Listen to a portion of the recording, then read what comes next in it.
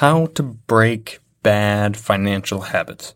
We discovered how habits are made 2 weeks ago. Last week, we learned how to build good habits. But how do we break bad financial habits? James Clear discusses this in his book, Atomic Habits, as well. We've learned the 4 laws of behavior change last week for building good habits. And it turns out we can invert those laws to help us break bad habits. The 4 positive laws are, number 1, make it obvious. Number 2, make it attractive. Number 3, make it easy. And number 4, make it satisfying. So if we want to break bad habits, we can invert those. And we get number 1, make it invisible. Right? So make it obvious to make it invisible. Number 2, we go from make it attractive to make it unattractive. Number 3, we go from make it easy to make it difficult. And number 4, we go from make it satisfying to make it unsatisfying. Let's dive into each and look at how we might break the bad habit of a daily Starbucks drink, as we discussed 2 weeks ago, and other bad financial habits. Remember 2 weeks ago when we were discussing how they're made, we had the example of people who have a daily Starbucks drink, stop at Starbucks every day, and how it can quickly add up to a lot of money over the course of a year, decade, and so on. It's not necessarily a bad habit if you're already achieving all of your goals, but if you're behind on everything else you should and want to be doing financially, then possibly spending $100 a month on coffee isn't a good habit. So how would we break a habit like the daily Starbucks drink? So rule number one for breaking bad financial habits is to make it invisible. Experiencing a cue is what starts off the habit loop. The cue causes the craving, requiring a response that reinforces repetition through reward. All right, which is a big fancy way of saying that you have a cue, you experience something, it makes you want to crave the outcome. That cue is a response. Either you do or you do not do the habit. But if you do, there's some kind of reward that reinforces that repetition. The easiest way to reduce or eliminate bad habits is to make the cues invisible. If you have a daily Starbucks drink habit, this is likely brought on by the scene of Starbucks every day on the way to work. You can help break this habit by going to a different way to work. Right? Take a different exit. Drive past a turn and go through the back. Whatever you need to do to avoid driving past the queue. When you don't see it, you don't do it. Or perhaps you have the habit of mindlessly shopping on Amazon. You check your phone, see the Amazon app, and tap it. You scroll and buy some knickknack you didn't know you wanted until you saw it. In some ways, seeing the item was the cue. You saw it, cue, which triggered a craving for that item. In the past, you've purchased items and gotten a reward in the form of momentary excitement when you open the items and enjoyed the first experience. You now believe you'll get the same reward if you act out the same response, one-click ordering of the item.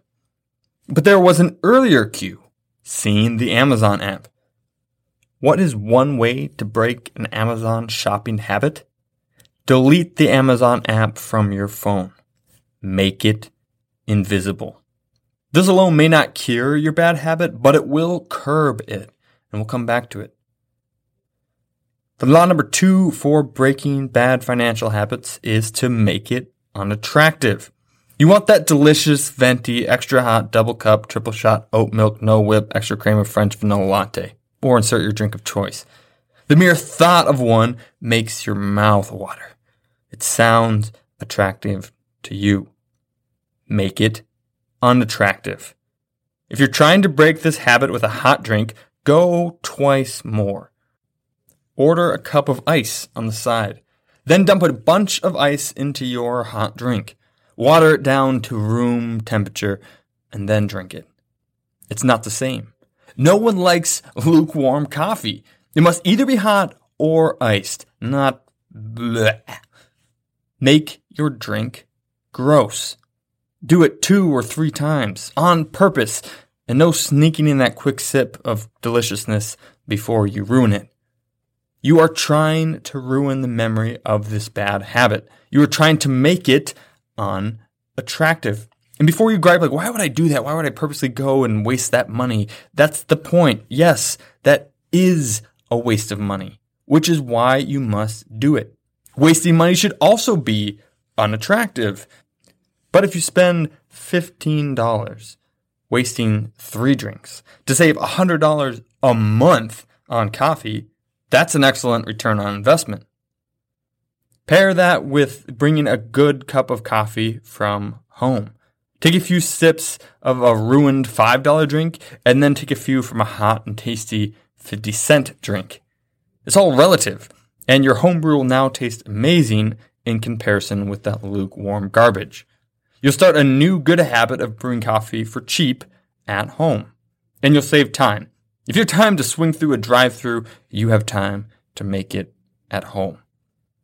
Bad financial habits law number 3 is to make it difficult. Billions of dollars are spent every year by mega corporations to make spending money with them as easy as possible. Let's make it difficult instead.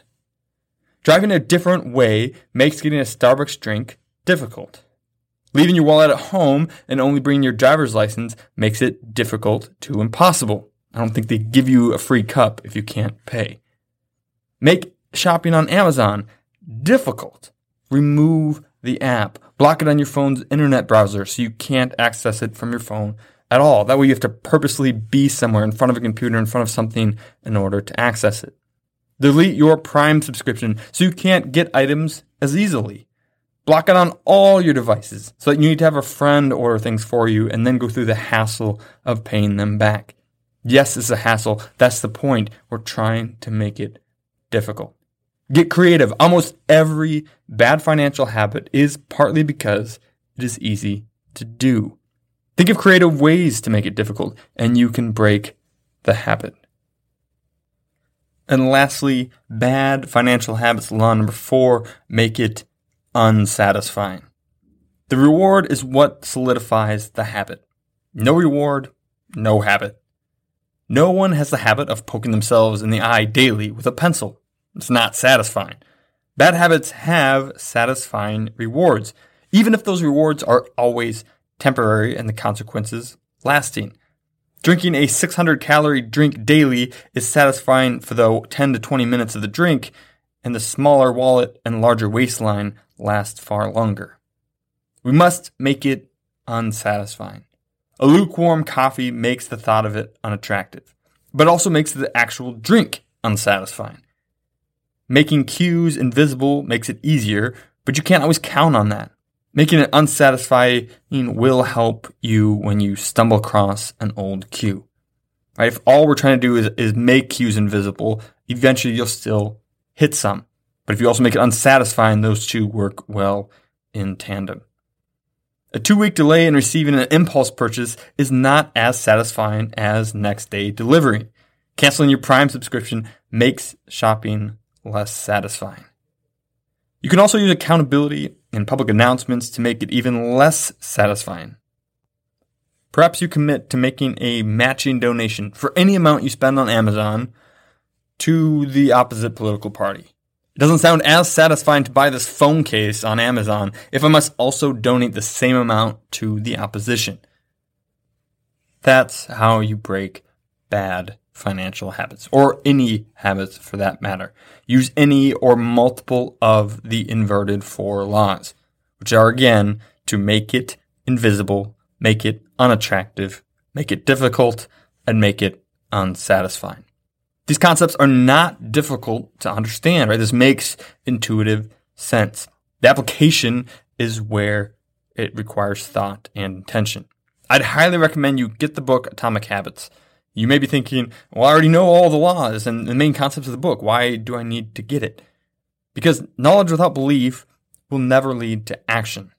You have some surface level knowledge of how habits work and how to make them and how to break them, but reading or listening through the book will build on that knowledge and reinforce it until you believe it.